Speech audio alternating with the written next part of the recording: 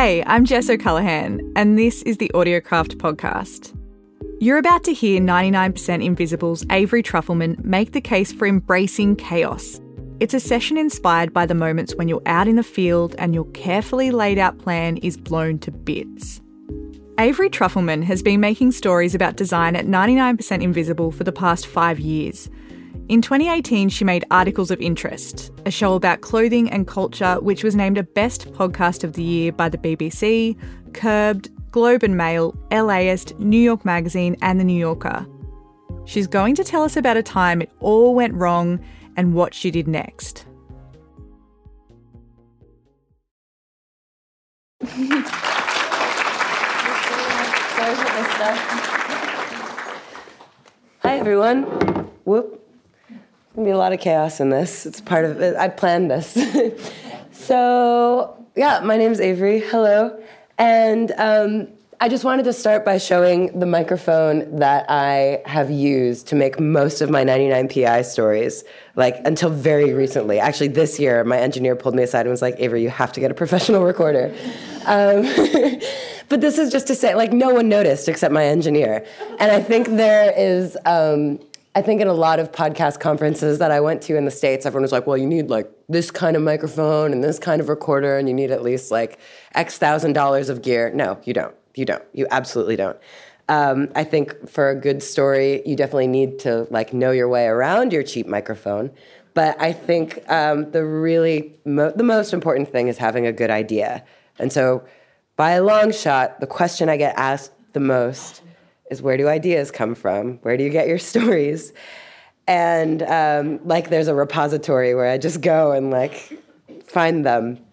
But this was actually the topic of a story that I did a few years ago called The Pool and the Stream. And I'm just going to play the beginning for you so you get an idea for it. This is 99% Invisible. I'm Roman Mars. When people ask us where we get our stories from, the answer is usually hard to pin down. It could be something one of us noticed walking around, or something a friend mentioned, or some forwarded link on Twitter. It's nearly impossible to say where inspiration comes from, in any art form. It's a long way from the seed of an idea to its execution. So, this story is about the shape of swimming pools.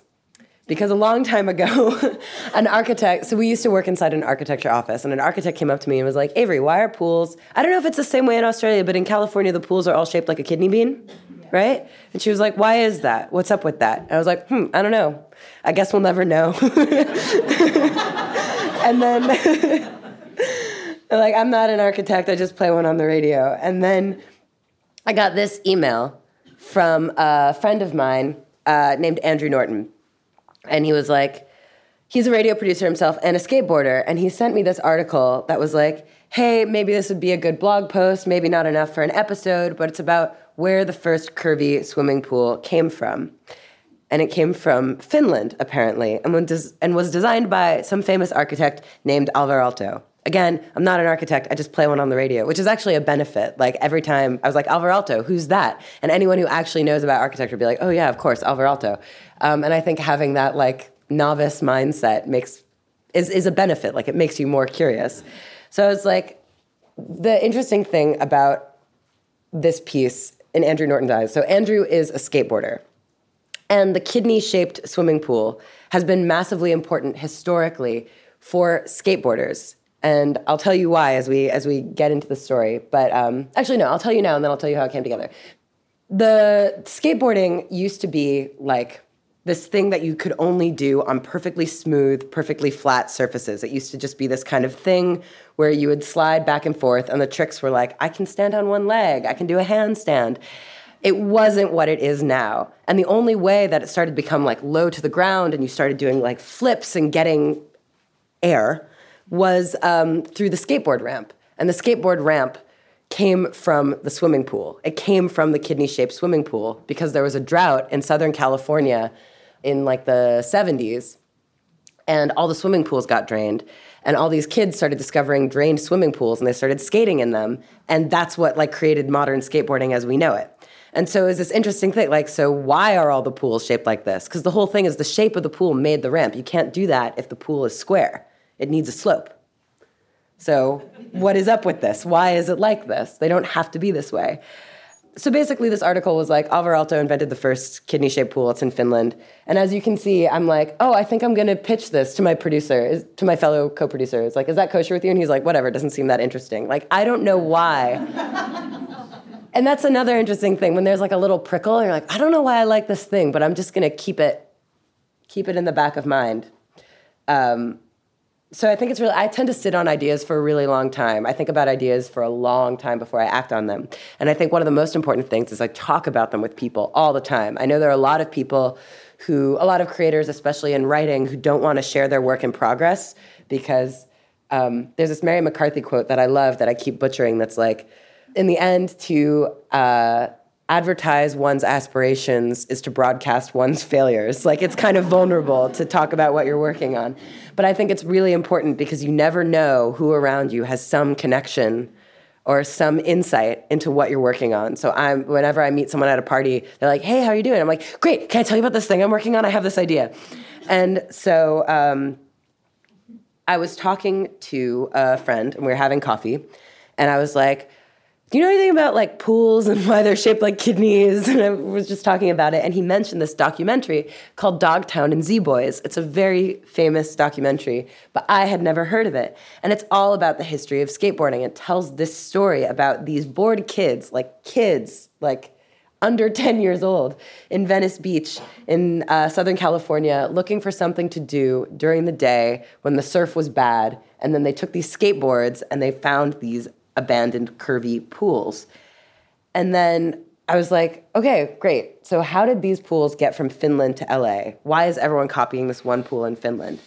So a friend of mine, Louisa, recently moved to Berlin. And Louisa worked on a bunch of episodes of 99% Invisible with me. We're really good friends. And one day she emailed me to say that German National Radio is organizing a conference about podcasting, and she wanted to know if I could come present with her.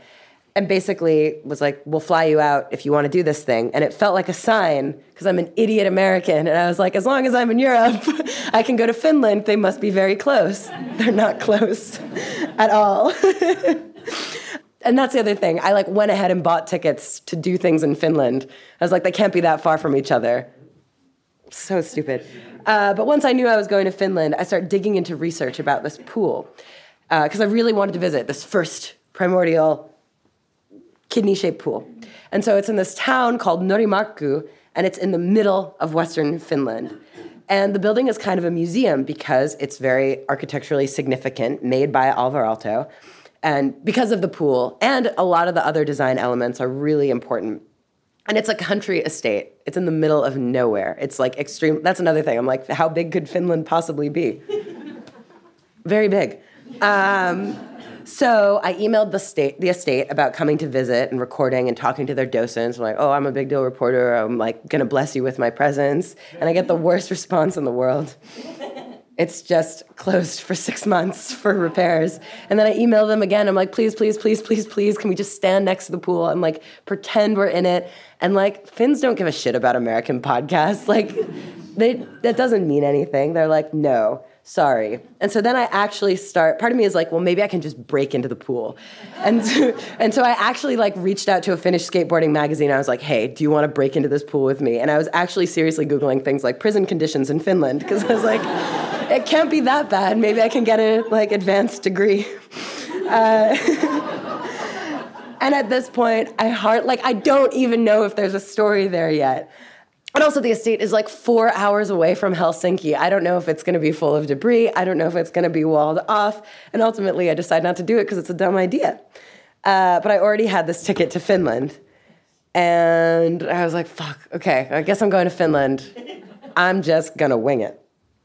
Turns out it's very hard to just wing it in Finland. I wrangled one interview with a historian for the Aalto Foundation who could talk to me about the architect, Alvar Aalto, the designer of the pool. But that was kind of it. Like, that was all I could find. And I had so many days where I was getting ready to, like, whatever, go break into this pool in Western Finland. And I had nothing lined up. And, like, I really pride myself on being the kind of person who's prepared. I was so upset, and I fell into a very deep depression because Finnish is a language that's not like any other language in the world, like on the language tree. It just doesn't sound like, you can't make heads or tails of it. And as I went to a drink alone, and I went to the sauna alone, and I went to museums alone, and listened to everyone talk around me in this language I couldn't hope to understand, I just fell into this deep hole. And it doesn't help that the Finns are extremely reserved and keep to themselves. Like, as a national character, they're extremely lonely. Like, it was the kind of thing where when I was on a bus, I'd see a cute baby, and I'd, like, make eyes at the baby, and the baby would be like... The benches, to give you an idea of the national character of Finland, this is what their park benches look like. It's a terrible... Really, it's a terrible place to be a friendly American, like looking for people to interview. And that's a thing.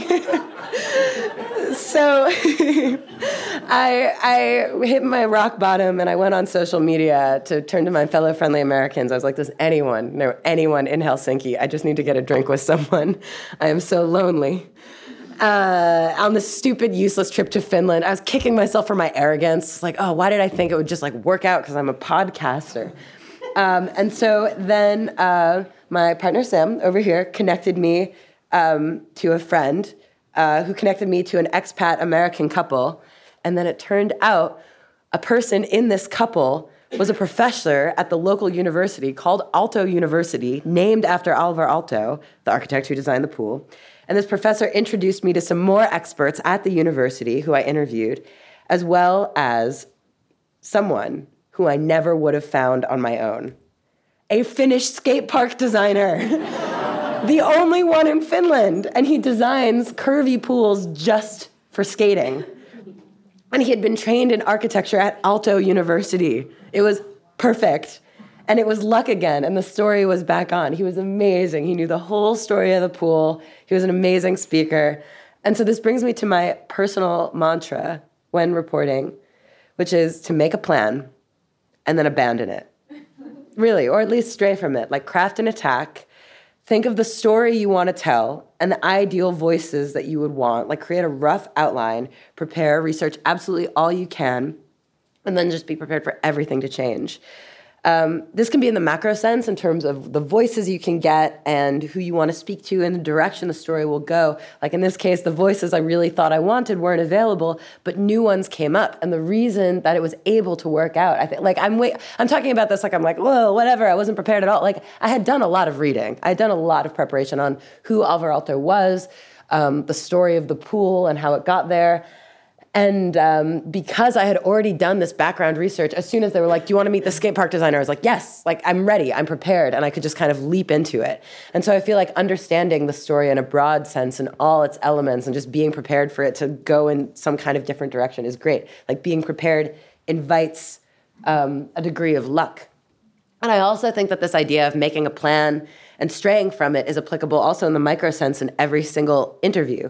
Because when I'm preparing to talk to someone, I prepare the hell out of everything. Like if they have written a book, I will read it twice. I'll go through once and I'll underline things and then I'll go through again and like write down all the underlined parts and just be as absolutely prepared as I possibly can. And then I organize the reading into things I want to cover and like create an arc that I want to go through for the interview. And then I take this document that's usually like 4 pages long and then I put it in my pocket and I don't look at it because I don't think you want to be really engaged and present in the moment and ready for the interview to go in lots of different directions and for it to go off the rails and go places you weren't expecting. But I feel like having that initial preparation is what allows you to go there.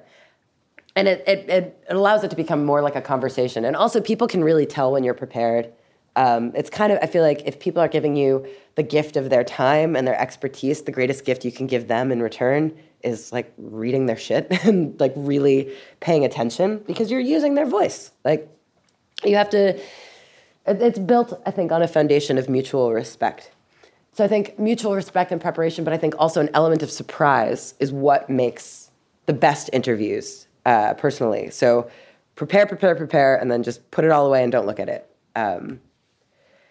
So after I got back from Finland, I was like, okay, I have to figure out the rest of the story. I knew I wanted to talk to the director of the documentary, Dogtown and Z-Boys, because that early history of skateboarding was going to be important for the story. And so after a lot of boring emails and cajoling, I was finally able to talk to him. But then, so the documentary is a fairly popular movie. A lot of people, I don't know if people here have seen it, but yeah. So everyone kind of knows this story.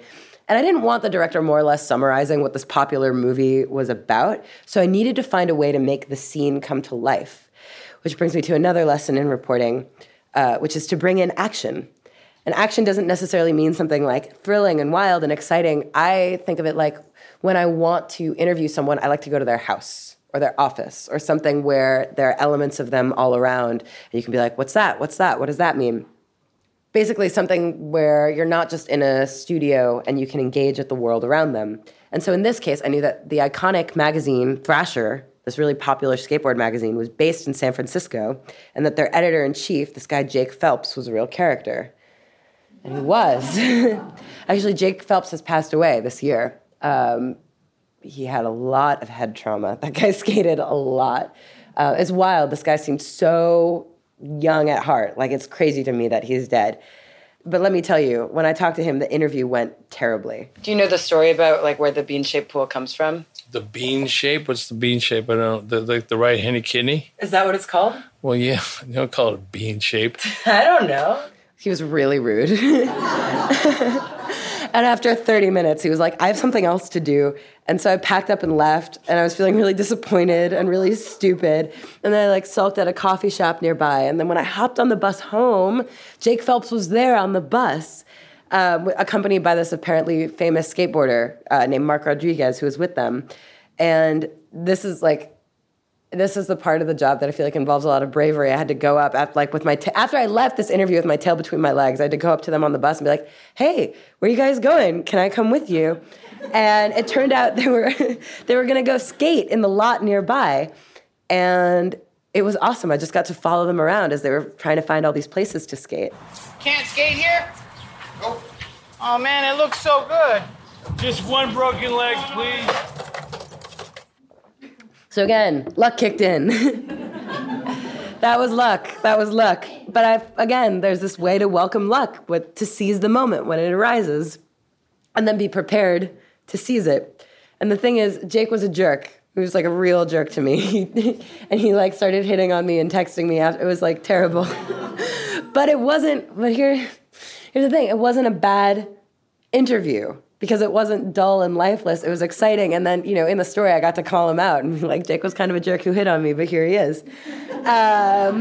So the only way to make sure, I think the worst thing about an interview is if it's a boring interview. And yeah, I think the biggest lesson in this is, I'd say, go to meet the guest where they're at, or get out in the field with your guest.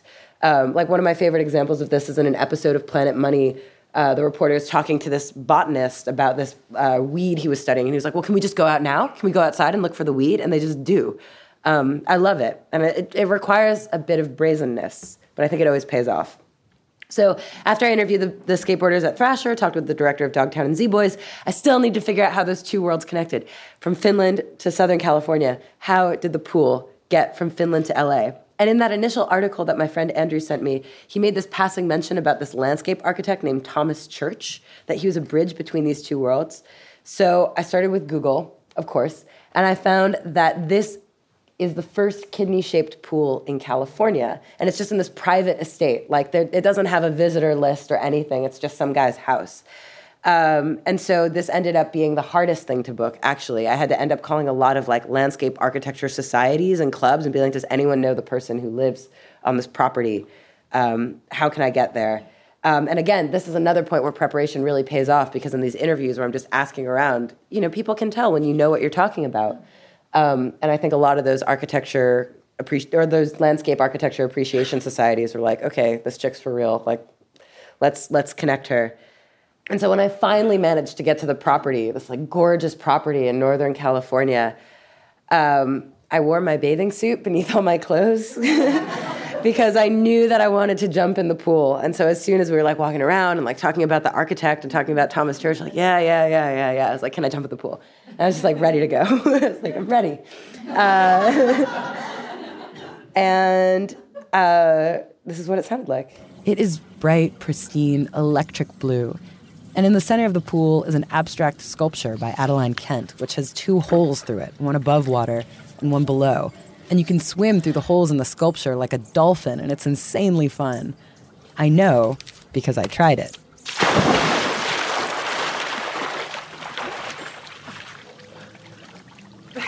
The pool overlooks acres of dusty ranching property. And that's another thing. Whenever I'm in a place, I try to describe it, like use my recorder almost like a personal notes, like voice memo, just being like, this is what I see, this is what it makes me feel, this is what it reminds me of. And then like collect a little room tone, and then I use that tape for narration later. And yeah, and the funny thing is no one realized, like the dirty secret of this story is that I never went to the original pool in Finland. Like no one can tell because there's that other, like there's plenty of pool splashy sounds. So then putting it together, after every single interview, I do something that's wildly impractical, but I can't help myself. I transcribe the entire interview by hand. And I know there are a lot of transcription softwares that'll do this for you now. But I think that when I transcribe, it's a very useful way of, because it's not quite procrastinating, like you're working, but you're also just, no, really. Because I think there's nothing scarier when you're looking at a blank page, you're like, oh, fuck, what am I going to write? And it's easier, I find, to take, like, transcribing isn't fun. I don't enjoy it. I hate it. But I feel like if I take a week or two to just sit in the tape and understand everything it says and do this kind of mindless work, all the while, you know, still going out to parties and bothering my friends and my partner and talking about the thing I'm working on, the story really gets a chance to percolate. And then by the time I actually have to write, it just, blah, it like comes out. Like I've been thinking about it so much that I almost know the structure in my head. And so with this story, I was like, which one do I want to start with? Do I want to start in Finland? Do I want to start in California? Do I want to start with the skateboarders? How do I begin? And so I just kind of like listened to all the tape. I practiced telling it to people. And then in practicing telling it to people, you can kind of see where people are most interested and where your voice, how you naturally start to tell it. And yeah, that helped me get to the first draft where I started with skateboarders. And so this gets me to editing, which brings me to this clip, Powers of 10 by Charles and Ray Eames. And this is moving way too fast, so I'm going to stop. But it starts with a couple having a picnic in Chicago, and then it zooms all the way in on the guy's hand, and you get like, well, actually, first it starts zooming all the way out into space, like out, into the outer reaches of the atmosphere, and then it zooms all the way back in, like in, into his like cells, into his body. And I think that's really an interesting way to think about story, because you have to think about, especially when you're doing stories that aren't about people, that are about objects, you have to think about how far out do I want to zoom in or how far in. And to give you an example of that, I feel like, you know, we could have zoomed in way more about the concrete used to make the pool, which is shotcrete. It's fired out with a gun, and it allowed for these biomorphic, curvy forms that were never used before. Like that could have been a way of burrowing really deep in. Or we could have burrowed way, way, way, way out and talked about, gone more into the origins of surfing or the things that came after skateboarding and skateboard ramps, and talked more about the X Games and the origin of, you know, a lot of these, this is the origin of the skate video. And a lot of these young punks like picked up cameras and started doing like modern tracking shots. And this led to a whole new genre of filmmaking. So you kind of have to cut it down and be like, how far in do I want to go? How far out do I want to go? And I think with editing also, you have to decide in the story how far in and out you want to zoom. Like in this case, we made the Thomas Church, like the first, the connective tissue, that first pool in California, that was the smallest part, and the skateboarders and Finland were the larger parts. There's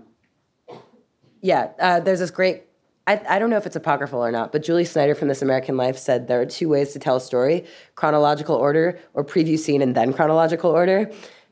There's not a lot of crazy room, I find, in audio for like wild flashbacks, because you still have to keep track of who's talking. Like it's, at least as it stands now, audio is a fairly linear medium, and the way you can play around the most is just deciding how long or how short to stay in a moment, if that makes any sense. I feel like that's the easiest way to play around. But yeah, basically it ended up being a 30-minute long story, which I never would have thought was possible from all the tape I collected. And it gets into like really interesting, like the story of Alvar Aalto, the architect, is totally fascinating. He built that pool to look like a lake, like a Finnish lake. And it all plays into like Finnish national identity after they declared their independence from Russia, and they realized the best way to forge a national identity was through design and through industrial design. And Alvar Aalto was a huge part of that. And it was like deeply meaningful. And then he could have never known that he would have like created American skateboarding by doing this like deeply national thing. I guess this is all just to say this was a story that involved a lot of luck and a lot of coincidence, which I think is kind of perfectly fitting because the story itself is about luck and coincidence and the places where ideas start and the places that they go and how unexpected creativity can be and how all these elements can be in communication with each other. But this is all just to say, I think with preparation and research and a lot of passion, you can invite that kind of luck as long as you have a willingness to abandon your best laid plans. So, thank you.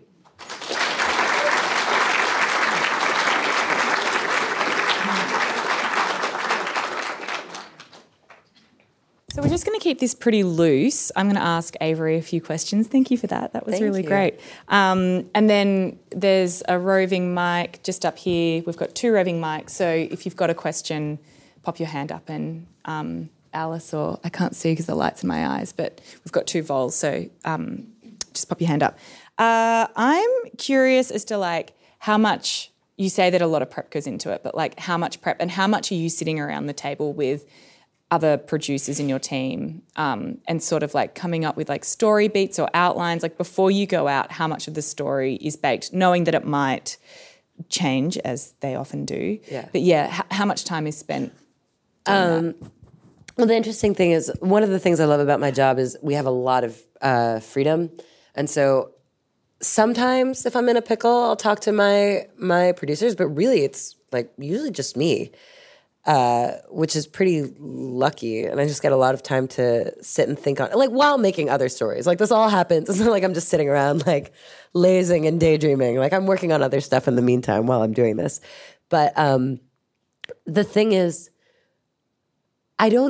there are some people I know who can get away and do so successfully by preparing beats in advance. So like, oh, I know how this is going to end.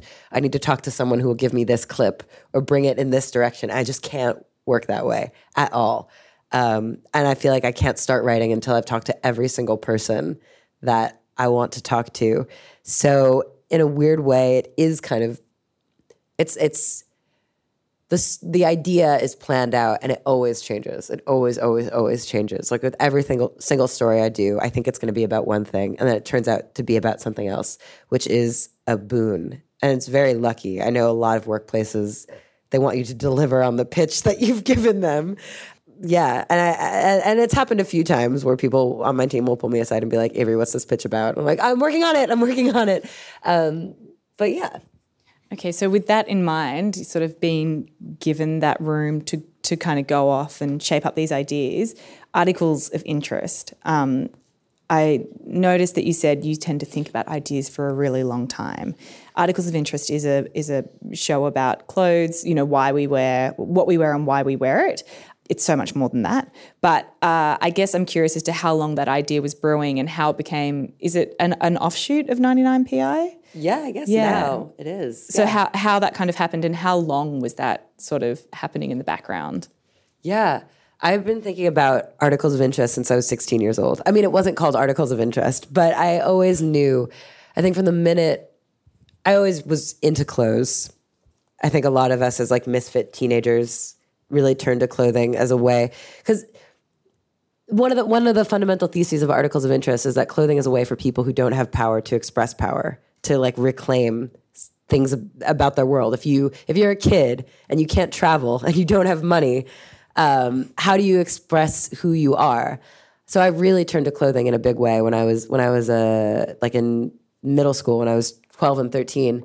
And when I was 16 years old, I went to this exhibit of Vivienne Westwood clothes, and I'd never heard of Vivienne Westwood before. And she was the designer who created punk, and the idea that someone had to design punk, like blew my mind, because it made me realize, like, oh, this is what fashion designers do.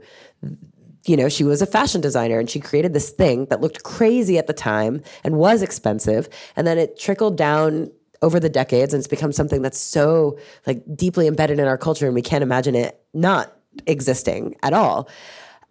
And so from the moment I arrived at 99PI, that was kind of in the back of my mind. I was like, we need to talk about fashion. We need to talk about fashion. We need to talk about fashion. But I think I felt a lot of pressure, not out, like just internally. Like no one put pressure on me, but I think I really wanted to prove, especially as someone who didn't know a lot about architecture and design going into it. I was like, oh, well, I got to learn about urbanism. I got to learn about typography. I got to learn about industrial design. Like there's so much ground to cover. And then I feel like after 5 years, being like, okay, I kind of know a little more now. It's fashion time. And I knew that I wanted to tell the story of Vivienne Westwood.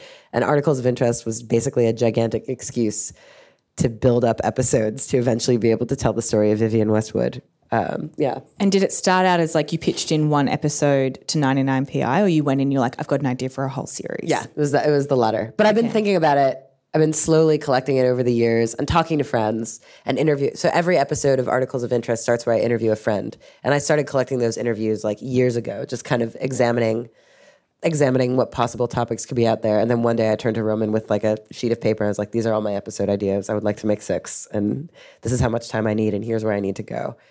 Yeah, definitely. I was thinking about it in a tangible way for at least 2 years before I pitched it. Okay, wow. And so what's the difference between producing a 99PI episode and an Articles of Interest episode?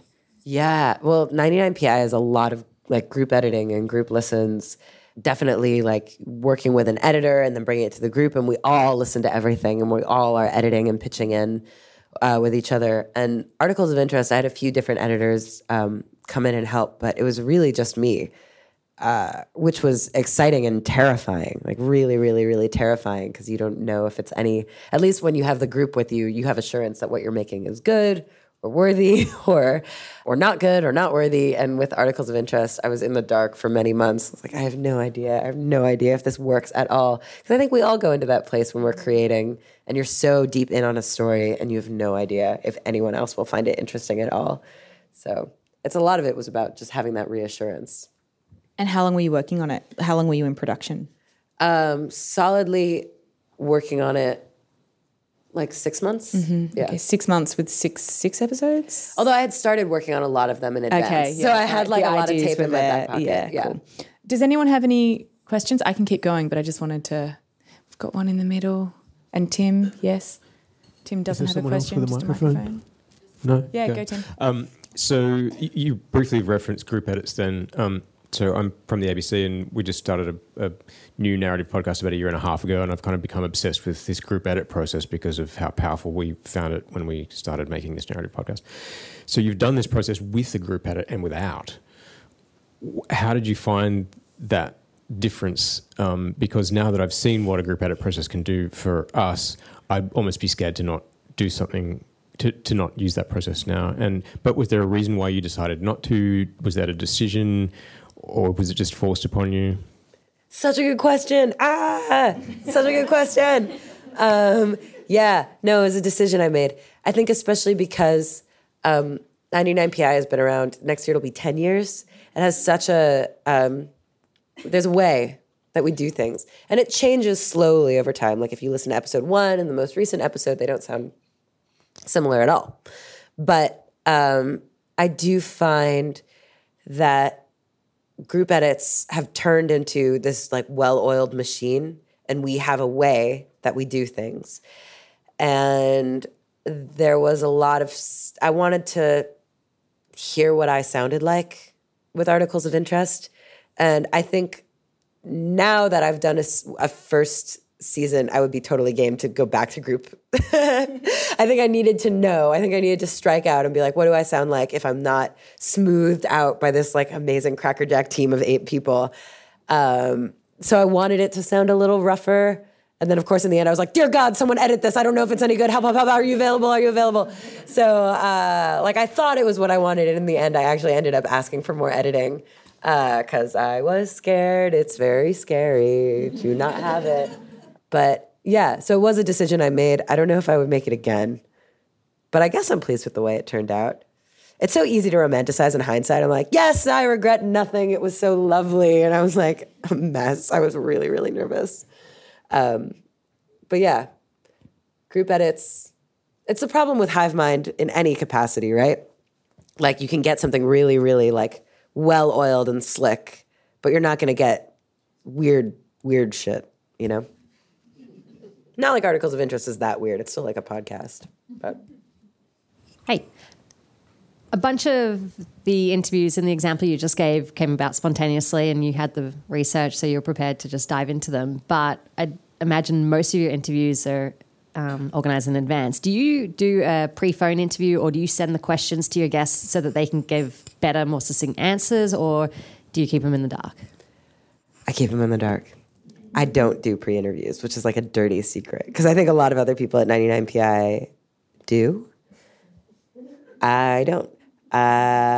Because I have found every time I've done a pre-interview with someone, I'm like, oh, this is so good. Wait, no. And then when I talk to them, they're like, as I mentioned on the phone, I'm like, no, just pretend, fuck. Or, it's hard because it's counterintuitive and it feels performative to pretend you're saying something for the first time. And especially a lot of the people I interview are academics. They're not like naturally inclined to be like performy and put on a face. Or the thing is, so now I'm working on a podcast with Vox called Nice Try, and they have a great system worked out where they have, it's very lucky. I have like a team of people who will pre-interview guests for me, and then I get to interview them, which is like the best of all worlds because they get to scan them and be like, okay, this person's a good speaker, this person's not so good. And then they get to tell me things for the first time. So that's like ideal, but that's really lucky. Like I've never had that opportunity before in my life. And I would be curious to know if you've had luck sending questions to people in advance because, oh my God, I've had no luck with that. I think, at least in the States, I think the number of PR agents to journalists has been like 16-1 now. Like everyone is so nervous about sounding good and qualified. And even when I've loosely been like, I'm not going to send you my exact questions, but I'll send you loose topics. They like write things out based on the loose topics and they have a sheet of paper and they're bringing it in the room. And then I feel like a real dick being like, could you just take this and not do that? So yeah, I keep them in the dark. I have a question. Have you ever done a really important interview and then realized the tape quality was so bad it was unusable? I'm trying to think. As you saw with my first slide, I really pride myself on having bad recordings. So I've definitely gone to, I reported a story in Taiwan and the wind was just like, oh my God, I went all the way to Taiwan for this terrible tape. But I'm trying to think. The weird thing is I'm very lucky in that I don't interview famous people because I get very starstruck and I would be like, hamana. So I haven't had an experience like that where I've interviewed someone fancy. But no, in a weird way, it's funny. I think people's ears are becoming more refined now. Because in the beginning, when I started 5 years ago, I remember I recorded an interview with one guy in a parking lot and there were cars whizzing by and no one cared and we put it on the radio. And I think now everyone is starting to, myself included, and the general listenership is understanding what good tape is. So I've had to learn to adjust.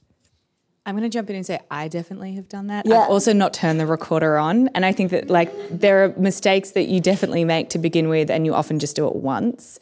And it's so traumatizing that it never happens again. But I do want to ask you about starting out and the way you sort of got into audio, because you went to college with design sort of in the back of your brain as something you were interested in, and your parents are radio producers.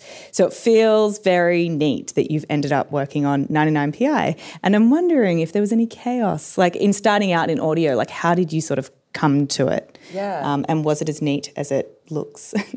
No, nothing's ever as neat as it looks. But yeah, no, I was really lucky to have parents who worked in radio. They met working in radio.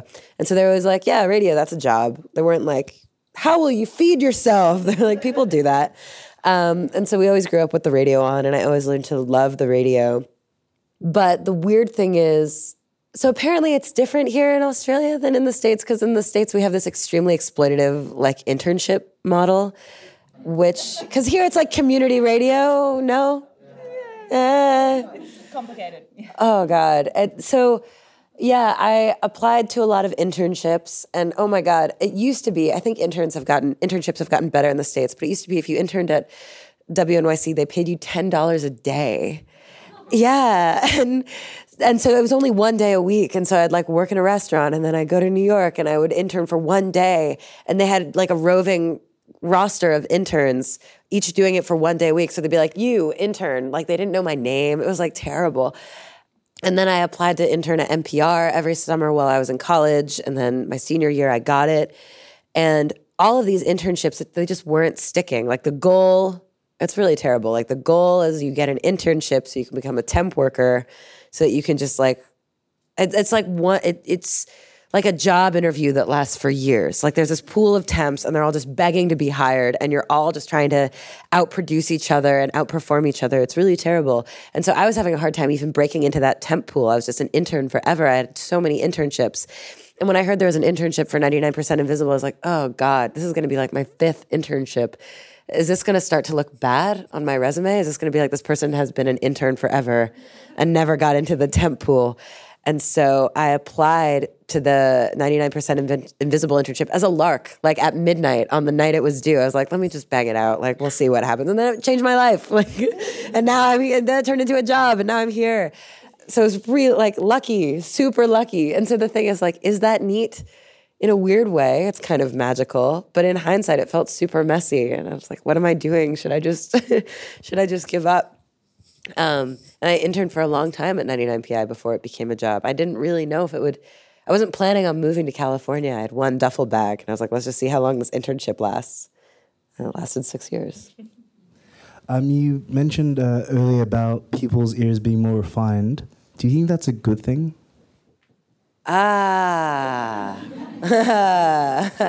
mean, of course, like, yes, in a weird way, it's nice when people are like, oh, they're going to know that I did this awesome cut. You know, like they're going to hear this fade. It's going to be amazing. But I do think, it makes a higher barrier to entry. And also this is the bad part. I prided myself on not being very technically proficient for a long time, being like, I use this cheap microphone. Like, I don't even use a windsock. Whatever, I'm punk. I'm like, that's not good. That's not good. So I've had to learn a lot more about sound and EQing, and which is great. It's nice that I'm actually being forced to learn my craft, but I do miss the days when I just carried a recorder around with me at all times. It was just recording everything kind of willy-nilly, and it felt like there was a lot of joy in the messiness. So, yeah, I don't know. There's definitely something to be gained and something to be lost. Hot potato. Not the most original question, but what's your favorite podcast right now? Right now? I mean, the number one answer I always give with people is the Paris Review podcast. Have you ever heard it? So good. The Paris Review podcast is beautiful. It's just like amazing storytelling. It's like stories from the Paris Review performed by extraordinary actors. Like, it's so hard to get good podcast acting, and it's really well scored. It's very subtle. It's not like, and then I heard steps in the hall. Like, it's really, really subtle and beautiful. And it's kind of like people's ears getting more refined. They just treat your ears with such respect. Like, they've gathered all the sound themselves in this very loving way. So I love that show. And it only has like 10 episodes. I hope it comes back. What else do I love? I love a lot of them. Imaginary Advice. Helen Zaltzman turned me on to it. It started with an episode called 6 House Parties. Do you know it? Yeah. Over there. Up the back here while the microphone's being passed around. Hello. Hello. Couple of questions. It's one question with a couple of parts. So firstly, I read an article that recently that you were inspired to do a podcast with an eclipse. Did that happen? And it was attached to an eclipse festival or something a couple of years ago. Did that happen with the idea, and what happened to that for you? So it was interesting. It was actually an assignment. Someone was like, we're doing an eclipse festival. Would you like to come do a story about the eclipse? And I love a good assignment. I love an assignment. I think it's the best thing when someone just hands you a prompt that's totally out of your wheelhouse. Like, I didn't know anything about eclipses.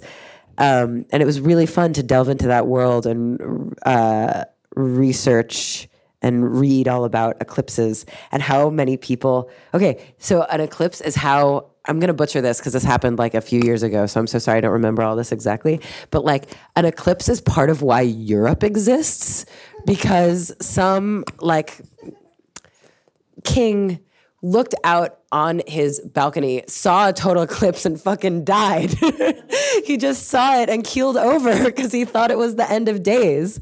And then his sons had to divide up his massive kingdom, and they split it up into France and Germany and Italy. It's totally crazy.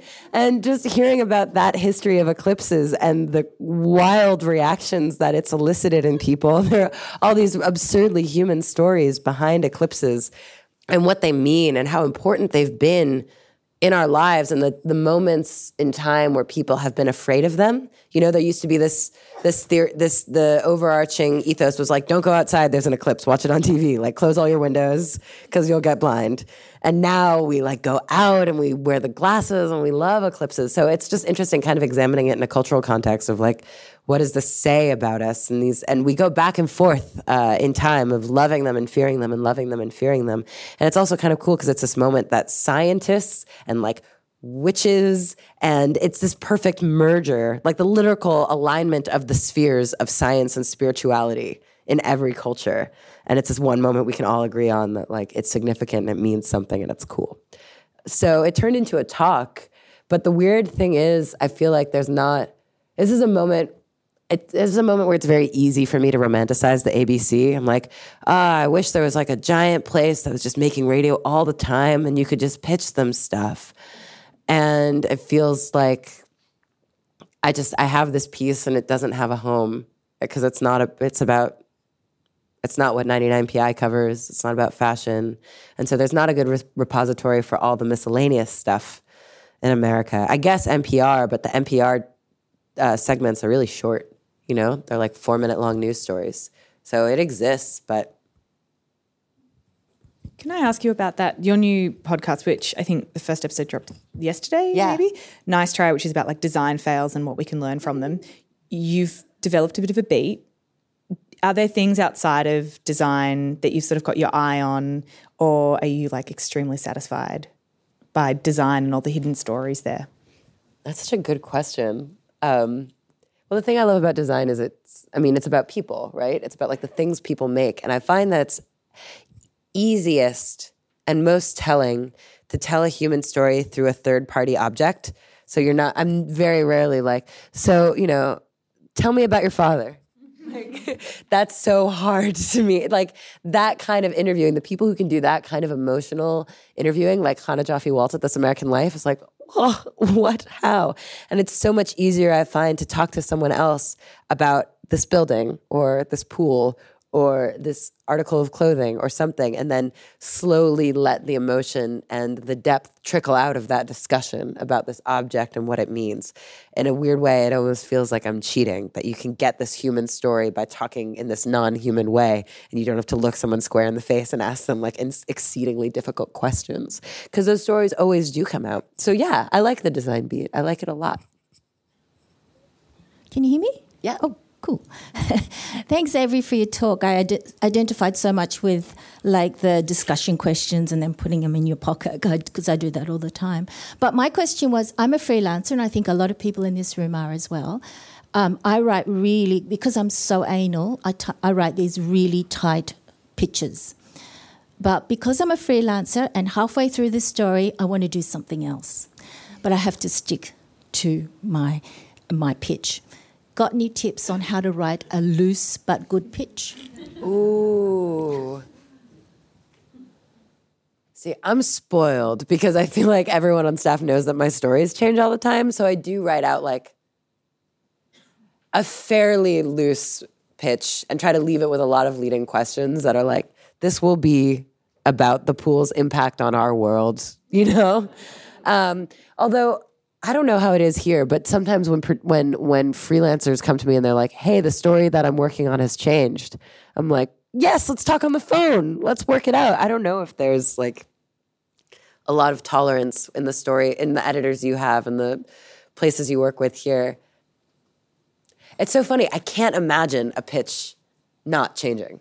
Like, to me, that seems like a crazy expectation. Like, you're going to get all these voices, and it's going to be like beat, beat, beat, beat, beat, and it's just going to like tie up nicely in a bow. So I'm so sorry. I'm trying to think about like how I write pitches. I feel like it's less about the pitch and more about how you're going to go back and be like, the story has changed, and it's like a re-pitch. How do you re-pitch and be like, look, I know I promised a story on this. Yeah. That's not going to happen. But like, how do you sort of do that maneuver? Yeah. Oh, I feel like I turn to people and I'm like, listen, this person, you know, I have the transcript here. You can read it. They're an amazing talker. Maybe pull some cuts and be like, it's just slightly, it very rarely like does a full 180. Be like, I thought this was about swimming pools, but you know, actually it's about the pharmaceutical industry. Like it's, you know, it's always like loosely within the framework still. It's different on staff. And I can only say from an editor's perspective that I love it when people come and usually it ends up being like a long phone call and a discussion about like what this means to you. Have you ever had the situation where you have interviewed someone and they've been rubbish or there's just no way to incorporate it? And how do you feed that back to them when they wonder, oh, where was my voice? Oh, yeah. This is my least favorite part of the awesome thing we get to do is reaching out to people after the show is out and saying like, hey, show's out, thank you so much. And you just like hit send and like hold your breath until they respond to you. And I never feel okay until my guests write back to me. But I do, weirdly enough, I find the people who got cut are way more gracious than the people who are in it. Because I'm always just like, hey, thank you so much. You're amazing. You know, we only have 20 minutes and you ended up on the cutting room floor, but you were so valuable as background, because everyone's valuable as like background research. And I always like make sure to thank them in the end credits and Roman says their name and usually they're like, oh, that's fine. But yeah, it's the people who, because no one likes the sound of their own voice. No one. And I feel like the people who are in it are the ones who are like, you didn't cover this and that, or they have thoughts.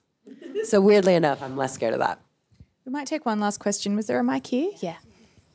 This is probably a pretty vague question, but one thing that really resonated from your talk was when you were saying that kind of having an ignorant perspective on design, or like not being an expert on typology, urban, whatever, is like an advantage sometimes because you have that novice perspective, which helps people like explain things to you and be excited about it. I guess I just wanted to hear a bit more from you about like what the difference is in when you're approaching something that you are kind of new to, like swimming pool design in Finland, versus something that's a passion project that you've like wanted to tell the story of Vivienne Westwood since you were a teenager. Because they seem like they would require really different creative approaches when you've been stewing on one story forever versus coming into it. I just wanted to hear a bit more about that.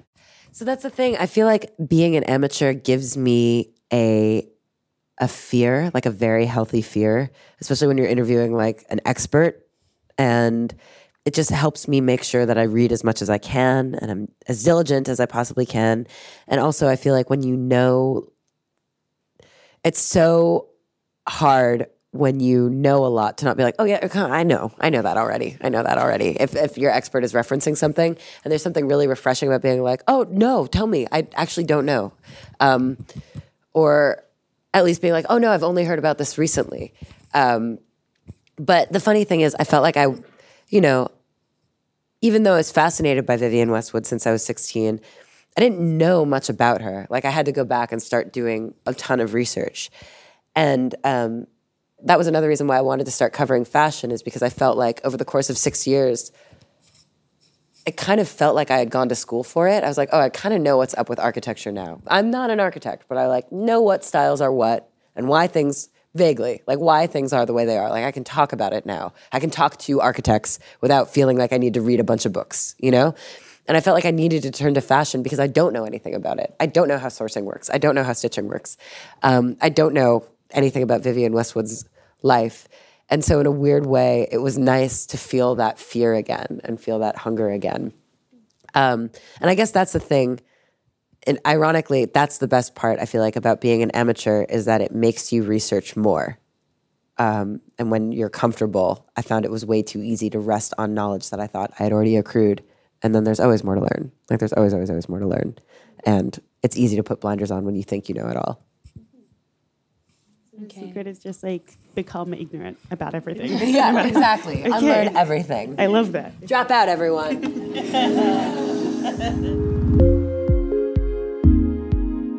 That was Avery Trufelman in conversation with Audiocraft's Jess Binness. Thanks to Tegan Nichols for recording this session. The Audiocraft podcast is produced and mixed by Ryan Pemberton, and the music is produced by James Milsom. If you haven't already, subscribe to the Audiocraft podcast. New episodes from 2019's festival will appear in your feed every week, and there's a whole back catalogue of audio advice for you to explore.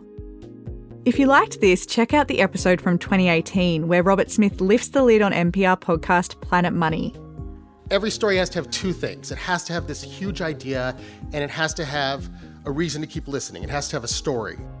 We'd love to keep in touch. Sign up for our newsletter at audiocraft.com.au and find us on Facebook, Instagram and Twitter. We're at AudiocraftFest.